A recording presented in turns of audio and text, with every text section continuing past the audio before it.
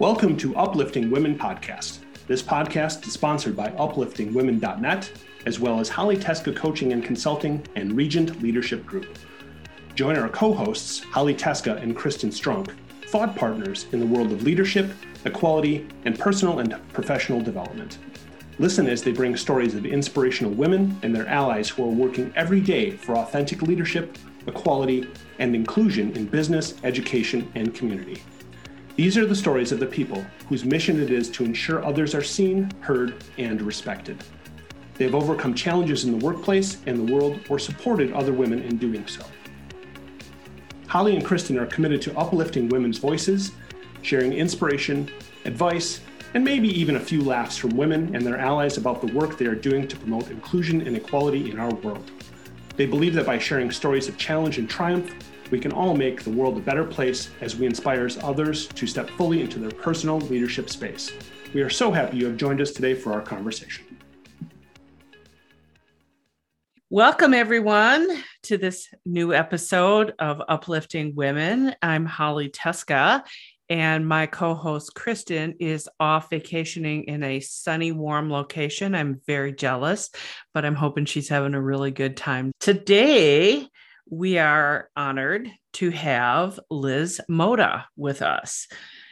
Liz, with nearly a 15-year career thus far, which has spanned media planning and buying, social media, data analytics, sports entertainment marketing, and strategy, and more, Liz would say she's right in the middle of it.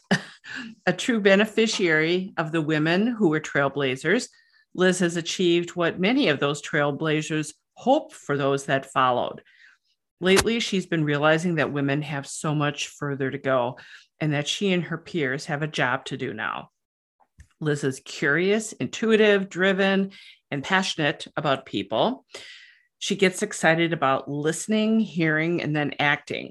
Liz is the mother of two sons who are incidentally home today on a snow day, so we may have a visit from them. We never know what's going to happen on this show. And she is currently a vice president overseeing insights and analytics. And I'm going to put a plug in here. Her dad, Dave Summers, actually introduced us, and Dave's a good friend of mine. So I am so delighted to have you, Liz. Thank you for joining us. Holly, thank you so much for having me. And thank you and Kristen for doing this and all you do, the podcast and Uplifting Women. I'm so honored to be here. And hi, Dad. I'm sure he'll enjoy that. We'll get a download from him. How's that? I know. One. He'll stop listening we'll after. Start there. He'll stop listening right about now and say, okay, I got what I No, wanted. he won't. I got what I wanted. So Liz, you and I had a great conversation a few weeks ago talking about kind of where you are, and you describe it as right in the middle of things. You're clearly a rising leader in the prime of her career right now. And our conversation really focused a lot around women in the workplace and what it's like today and what you're thinking about. I'm going to let you take it from there because I'm curious, what else did our earlier conversation bring out for you? And what are you thinking about in this regard today? Oh my God, Holly. First of all, I'm so impressed that you still wanted to talk to me after that, because what you said earlier about being at a very specific point in my career right now. I'm very much at that point. I am 36 years old. I was promoted to vice president maybe 6 years ago. So I am on the younger end, not 6 years ago, 6 months ago, maybe on the younger end for that role and that level of responsibility. And it feels like I'm at that important point in my career where it's like, people are starting to go, who are you? And what are you doing? And what's your thinking? And I'm usually totally stuck for talking about myself. I am generally pretty trash at that. And I would argue many women have to learn and fight their way out of that. So someone like me, who's generally very confident, doesn't have a problem talking to anybody at any level. I completely gum up as soon as somebody goes, hey, what's going on with you? Who are you? And I go, So after I talked to you, it got me thinking for a while about, I'm at a tipping point. I really need to start leaning into who I want to be when I grow up. And a huge step on that is being able to talk about who I am, where I've been, where I'm going, not necessarily define every single step, because that's very unrealistic in this day and age, but especially when you have young children. Yeah. You're never going to know exactly what that next step is, but Right. Knowing the guideposts. Yeah, it's a lot to balance. And clearly you are on the fast track in leadership, which is fantastic at your age to be a VP. What are the things that you've learned along the way, or look back 10, 12 years, and what do you wish you'd done differently maybe? Mm-hmm. So I came out of much like my peers, my millennial friends. Shout out to all my millennial friends listening to this right now. If any of you were like me, I happened to miss it through sheer luck in taking AP classes in high school, but I missed the 2008 recession, market collapse, hiring freeze, wage freeze by 3 or 4 months. I graduated early. So I just missed that. But so many of my peers, we left college with an absolute mountain of debt. It was still that point when we left school where it was like, everyone was saying, just go to college, take out the money, get the job, and pay it off. Everybody that you encountered, parents, counselors, college people, all the people who were supporting you, that was still the narrative then. And so then when we got out and the rug had been taken out from underneath us, everyone went, oh my God. So much like everybody else, I came out and said, okay, I owe a lot of people a lot of money. I do not have the luxury of going, what do I want to be when I grow up? I just knew I chose my major in college, sociology, because I was interested in all the classes. And I just went, I'd like to keep learning something I'm interested in. Never had a career in mind. So coming out and going, who's going to pay me and I'll figure it out from there, is something that if I could go back, I don't know that I could change it given the circumstances and who I am, but that's starting to be able to define what I want. And even if it's a far out guidepost and maybe 1 or 2 things in between, that would be something I would be a little bit more deliberate about that from the start, rather than go, I'll figure it out. I'm good at that. And that's helped me in a lot of ways, but just winging it and just saying yes to everything. If I could go back, I would be quite a bit more deliberate about that, I think. Do you think at the age, and we've talked about this on the show before, do you think at the age of 17, 18 years old, you're prepared to make that kind of a decision? You went into something you were interested in, sociology, and let's be honest, understanding societies and how things work, valuable, really valuable in lots of different aspects, but you really didn't have a career in mind. Do you think it's even fair to ask kids at that age, what do you want to be when you grow up? You didn't know what you wanted for lunch, I'm guessing. No, I did not. All I knew, Holly, was I wanted one of those gigantic 600 calorie Snapples with my lunch. That's all I knew. I knew a part of it. I knew that's what I wanted. I don't think it's fair. But more importantly, I don't think it's fair to ask for people to spend that amount of money on something without having some sort of, not fail safes in place, but maybe some sort of graduated or maybe a more acceptable gap year type situation. I think a ton of people, I don't think I'm rare in any capacity on that front. I don't think it's rare at all for someone to go, I'm good at generally this and this. I enjoy this, so I'm just going to lean into it and figure it out. I think I'm sure most people are like that, especially 17 and 18-year-olds. Rare is the person who's, I'm going to be a neurosurgeon, and they just know it at 17 years old. There are a few people that do that. Yeah, they're rare though, right? Yeah, they are. They're definitely rare. I think it's unique for women too, because, and this as a student of sociology, we are socialized at a very young age around a very specific stereotype. Mm-hmm. And it's no fault of anybody's. So I just want to be clear. I'm not blaming the parents of the world. I have a daughter as well as a son. And I like to think that I treated them as equally as possible in the experiences that we put in front of them that help them in their lives. But we still have that thing hanging out there that says girls are quiet and pretty and boys are rough and tumble and competitive. And we haven't broken out of that cycle. And this is one of the things you and I talked about. We've come a long way as women in the world and in the workplace, but there are still so many obstacles. And how do we overcome those things? I think your generation has taken it a little further, but I feel a stall. I completely agree with you.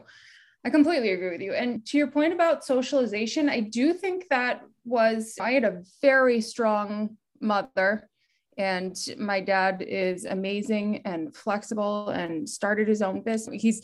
I had the best you could possibly have. And I never once, for all the progress that I have right now, I never was like, I'm going to be a VP at a company. I'm going to be a chief marketing officer, a chief brand officer. Like that never even crossed my mind, like coming up with a plan later than that. And I didn't have teachers or anything like that at an early age coming at me with anything specific either. They were like, you're an excellent writer. You're really good at understanding the cause and effect of things. Like they were praising specific things, but there was never that next step that brought you forward. And I have this very specific turning point in my head that was probably a couple of years ago. I was reading the Wall Street. At this point, I was a senior director and I was still very young. I was leading a group of people, I was getting promoted every 2 years. Like I was doing everything right. And I felt like I had it all and I could go do it. And it wasn't that I got it. I know what I need to be doing. I read this article in the Wall Street Journal about why there aren't more women leaders. Why are there not more women CEOs? A very long article. You can still find it, especially if you have a Wall Street Journal subscription.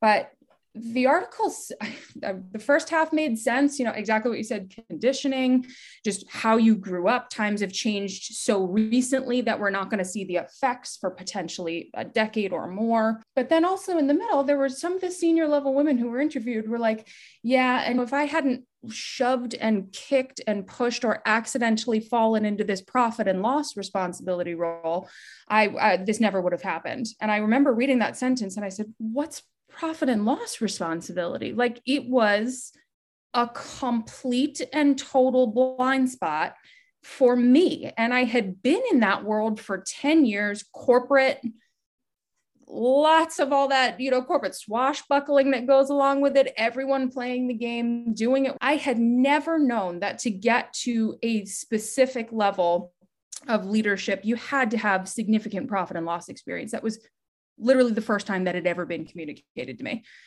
And I started showing it to my bosses and my mentors at work and women being like, did you know this? And they're like, yeah. I talked to them and it was almost two different conversations, right? But our male counterparts have known that from 1 to 2 years into working, and it just gets built into a plan. So why do you think we miss that? I think one, men, because of the conditioning, men assume and they ask at the older and more senior levels to bring those people along, sure. But more importantly, at the younger level, that second year of hiring, and me, I was just like, oh, thank you so much for having me here. I'm so happy to be here. And you're killing it for your company. And as women, our default is, oh my God, thank you so much for having me. I'm so enjoying being here. I'll bring snacks. That's not the answer. Yeah, from the answer. From the get, they're like, what's the next plan? What do I need to do to go X, Y, Z?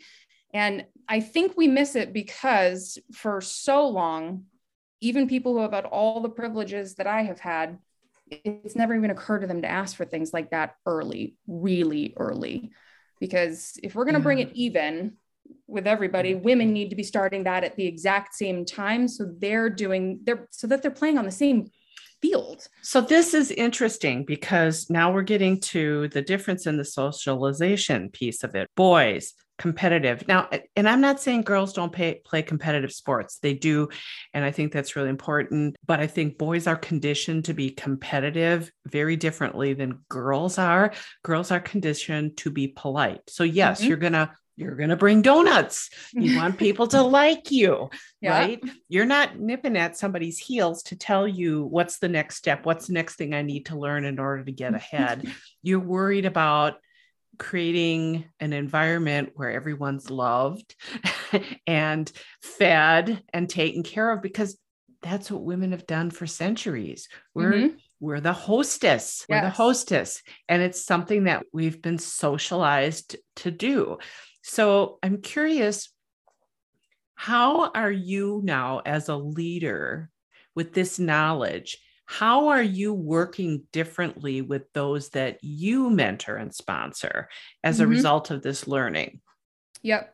So I would say probably the most important thing that I've learned from my mentors that I'm leaning hard into and working with the women that are coming up is communication is absolutely enormous and critical everywhere, but especially for women within this space. The joke about the snacks thing, that's very real. Like we don't even know that if you're the one at the end of the meeting pushing in the chairs and cleaning up the notes, and women do that 9 times out of 10, it's small, but do that 300 times and you've pigeonholed yourself, right? So I'm telling women communication, not only about how you're talking, but how you're taking up space and making sure that you don't get put in those positions or you don't volunteer for them because you're just trying to make everything flow better. Because women are really good at that. If you've been in a room I've recently been in rooms with women who are like maybe my level, maybe a level lower, who are still coming up.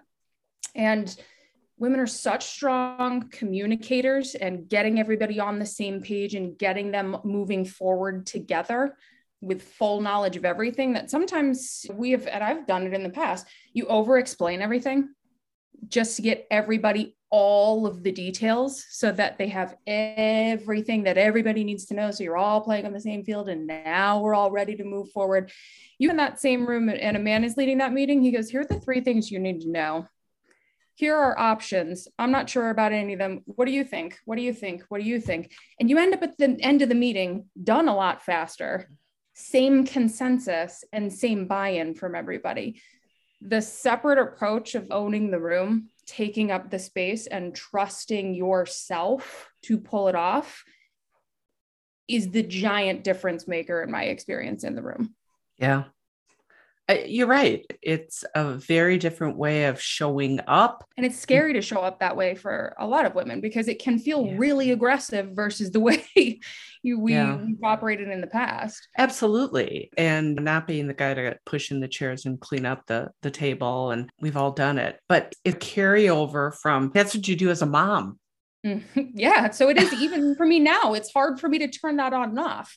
Even back and forth between work. Sometimes even when I come home, now that I've gotten really good at addressing those things and paying attention to them at work, sometimes I'll come home and my son will be like, I don't really know what to have for a snack. And I'm like, that sounds like a personal problem and you should sort it out. And then I go, this is my son. I got let's go. Let me calm down. It's 7:00 at night. I just got back from work. Yeah. And considering your sons are only 5 and 7, they probably need a little guidance around that yet, Liz. So yeah, I know. Yeah. I need to slow down and help with the snack thing, but it is so hard to juggle that back and forth between the two, like being one thing at the office and then not bringing it home, vice versa, is particularly tough for women, but I do think we're getting much better at it. Yeah. And I think if you are able to have a partner or husband, spouse, whatever, that is a active participant in sharing in household responsibilities, it makes life a lot easier because you don't have to worry so much about the fact that you have to dive into those quote unquote female responsibilities, like clearing the table, emptying the dishwasher, et cetera, et cetera. I think it makes it easier to stay in that space when you're in the work world as well. 100%. And then I've got a very interesting setup happening right now as I'm talking to you, Holly. My youngest brother, Tim, just left the Army. He was stationed abroad. When you come home from the Army, you have to go through so many different things, paperwork, doctor's appointments. It takes forever. So he's just been staying in our house because we're fortunate to have an extra good sized guest room. So he's just living in there. And my husband owns his own business and makes his own schedule. So I'm fully at the office all the time. My brother gets the kids off the bus. He's usually making dinner because he enjoys cooking. My husband's running around cleaning everything. Like, there are, including my dog, there are 5 males in this house right now, and then me, and that's it. And I am the one doing the least cleaning. This is the most 2020 concentration of progress happening in a single house right now. And it is, I honestly, every day I think about how amazing how amazing that situation is, that we've gotten to the point where, probably 30 or 40 years ago, that wouldn't have even been a concept as something that could pull off. And it's just naturally happening around here. I didn't have to go, can you come home early and then get the kids out? They're just like, I'll get the kids off the bus. What do you want for dinner? Cool. There's probably a lot of women out there listening to this right now I thinking, know. how do I do this? It's a brag right now. How do I make this happen? Just listing off all the benefits I have right now that make my life a lot easier. But I wish I had any idea. Marry the right guy and have an amazing younger brother, I guess. That's not helpful, but yeah. You also have to be on the lookout for some of those things sometimes, and also express your needs and desires. That's harder for women typically they'll put something aside for the benefit of the greater good, as opposed to saying, hey, this is really bothering me. And ultimate continues to fester and causes wedges between you and your significant other and all kinds of other things. But again, it goes back to how we were raised and being polite and wanting to be loved and all those things. And you can't just erase that. It's part of who you are. And it's a matter of learning how to manage it and taking risk, speaking up about your own wants and needs, so that in all facets of life, whether that be at home or that be at the office, like, hey, I'm looking for my next opportunity. Who do I need to know? What do I need to learn, etc. Instead of sitting around and waiting for somebody to spontaneously recognize your accomplishments and then move you forward. So that happening are yes, almost microscopic. Well, and if you read the Women in the Workplace report, the last one, women have made some advances, very slim, toward more senior level roles and CEO roles. But where women drop off is at that first move to management. That's where the numbers drop significantly. And that's a critical time. Oftentimes we're starting families, major changes going on in our life. At that critical time, we've got to get better at helping women make that step and supporting them through that, because we will never expand the number of women we have in senior level roles if we don't get them into the early level management roles, because they can't learn and grow and develop the way they need to. Yeah. It's one of those things where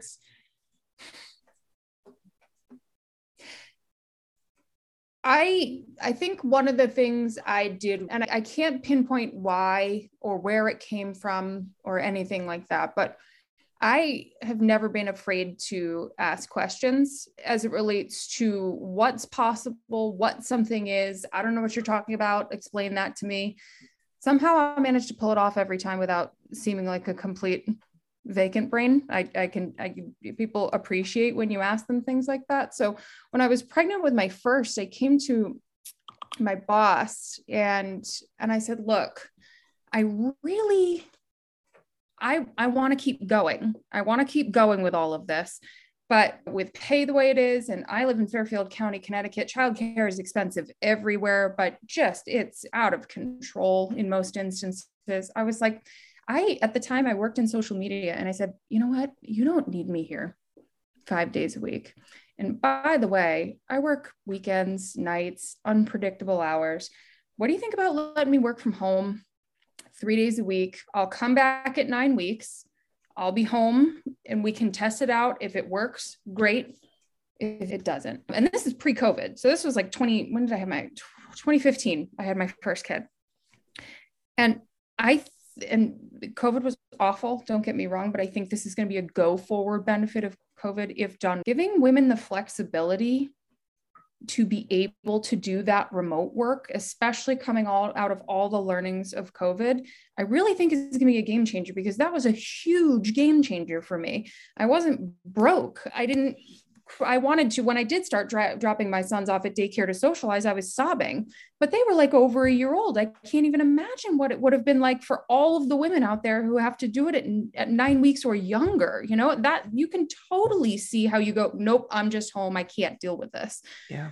Because it's awful. I asked, they said yes, and I made damn sure that the test worked at a loss of a lot of sleep and high stress. I'm not going to pretend that was easy in any capacity, but the one thing I did was I made damn sure that test worked. And then it got to the point where I was in like 1 day a week. I had my other kid. I kept the same model going the days I went in. I was fortunate. My mom came over and hung out with the kids, picked them up from their preschool. In addition to everything that should be happening with making childcare more affordable, making that early stage workplace more flexible, I really genuinely feel is what's going to be the tipping point for keeping women in. Yeah. And I got promoted all during this time frame.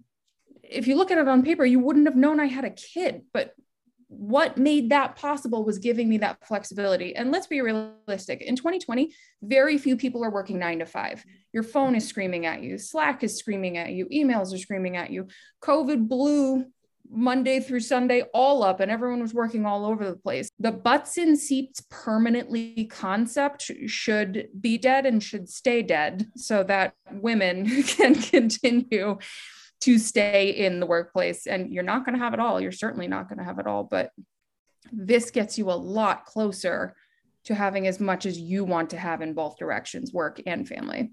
Yeah, I think you're really onto something there. And I truly hope that employers recognize the importance of that flexibility, and not just for women, but also for men as well in those years. That's important time to spend with your child. The fact that we have more open positions now than we have ever had in history really underscores the need for us to think differently about work, and it not being butts in seats, number of hours. It is about work product and can you produce outcomes? And you're paying for an outcome. That's what employers are paying for. And if you get the outcome done, what difference does it make? What does it matter? Why does it matter? I think we've got some cataclysmic changes yet to come. It's interesting now that the Omicron variant has backed off, and there seems to be more optimism about getting back to some sense of normalcy again. I'm seeing a lot of companies trying to push people back into the office again, including my husband's employer. And it's just, what are you people thinking? What are you thinking? It's so expensive to have office space. What really just chaps me is how much time is lost to commuting too. I used to get so much more work done when I didn't have to hop in my car and drive an hour. Even just from the basic business end of things, you're like, why would I need to be in there 5 days a week? That's crazy. Yeah, it doesn't make sense. I too have worked remotely for over 20 years. Mm-hmm. And you're right. There's a place for getting together with folks. And I'm not saying I never want to be in an office again. I appreciate the collegiality and the collaboration. It's different. You can walk into somebody's office, kick around an idea. Those kinds of things they're harder. It's not impossible. It's harder. And you have to think about it.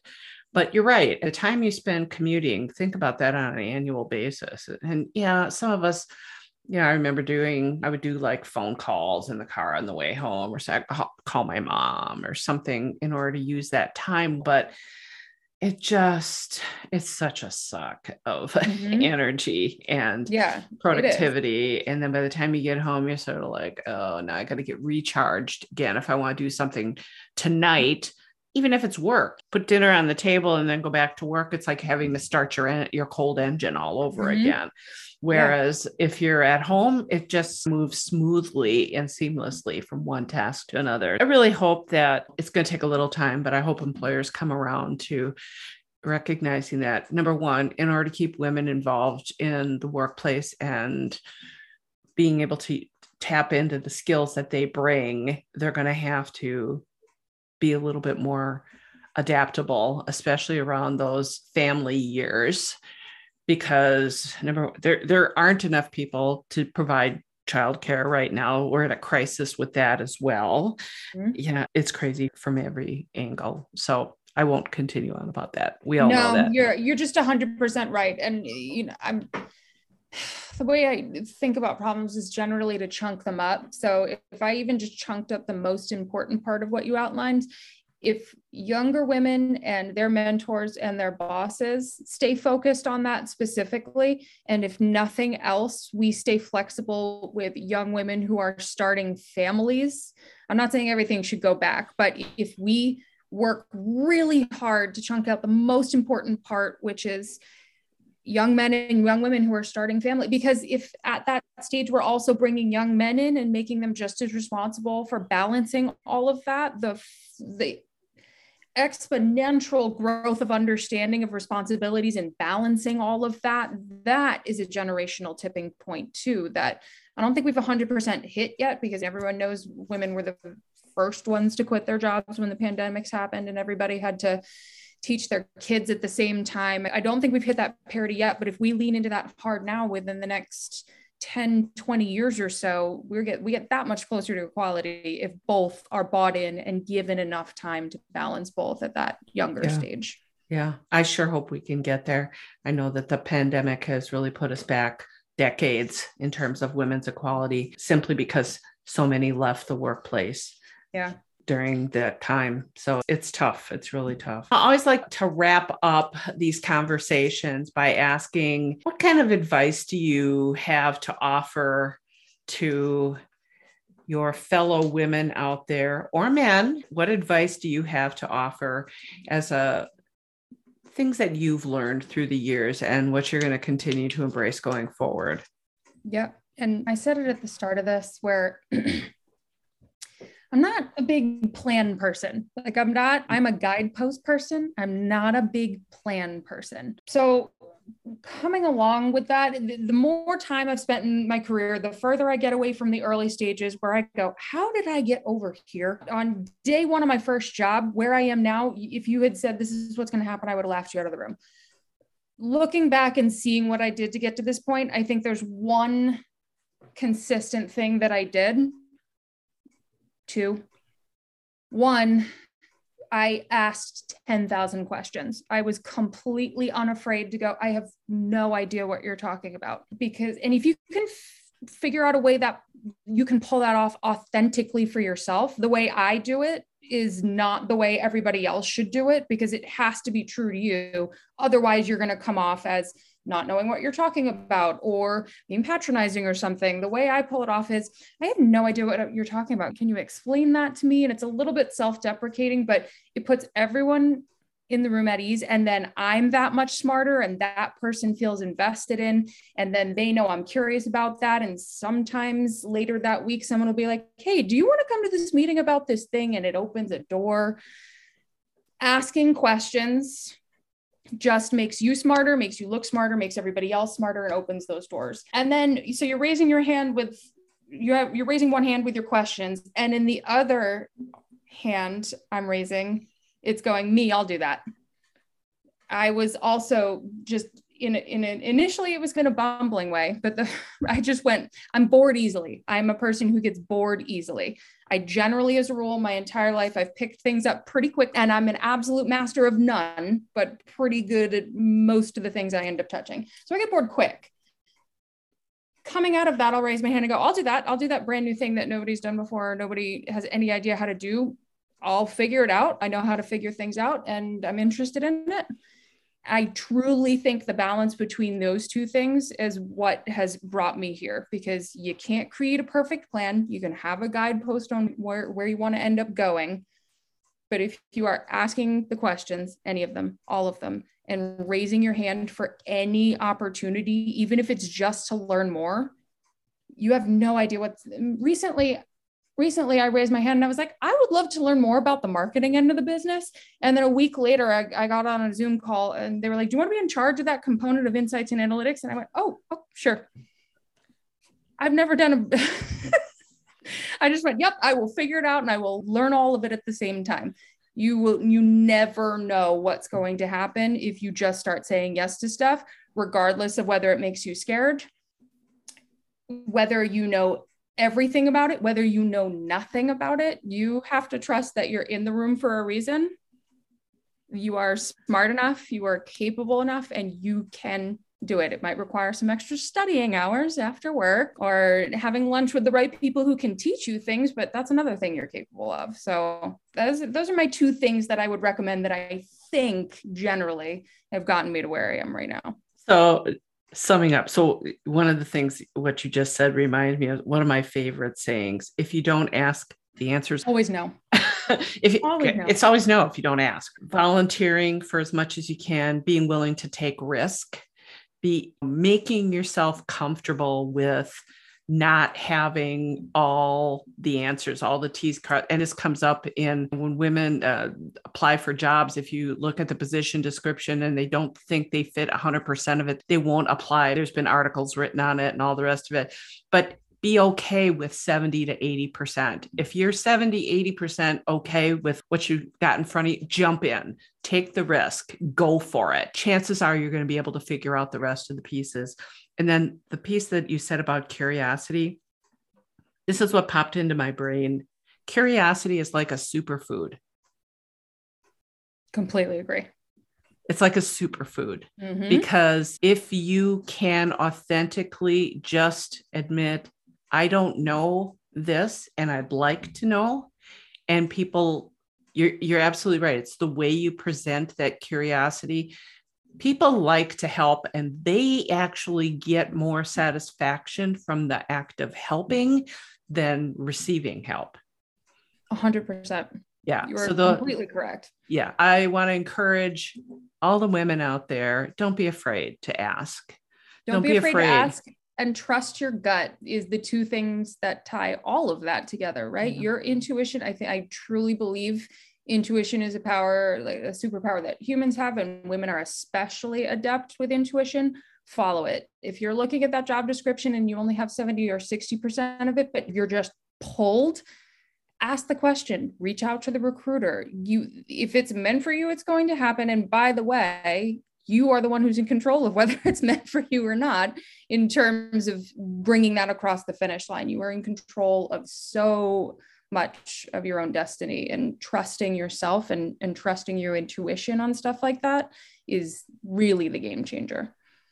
Liz, this has been an amazing conversation. I want to come back to you in about 5 years and see where you're at. You'll be running something, I'm sure of it. Oh, I would love to come back and talk to you about that. Yeah, you are a go-getter, and I can see that there is no fear at all, which is amazing. Keep plugging along, keep helping your fellow women chug along and reach into all their potential and bring those gifts to the world. So it's been great having you today. Thank you.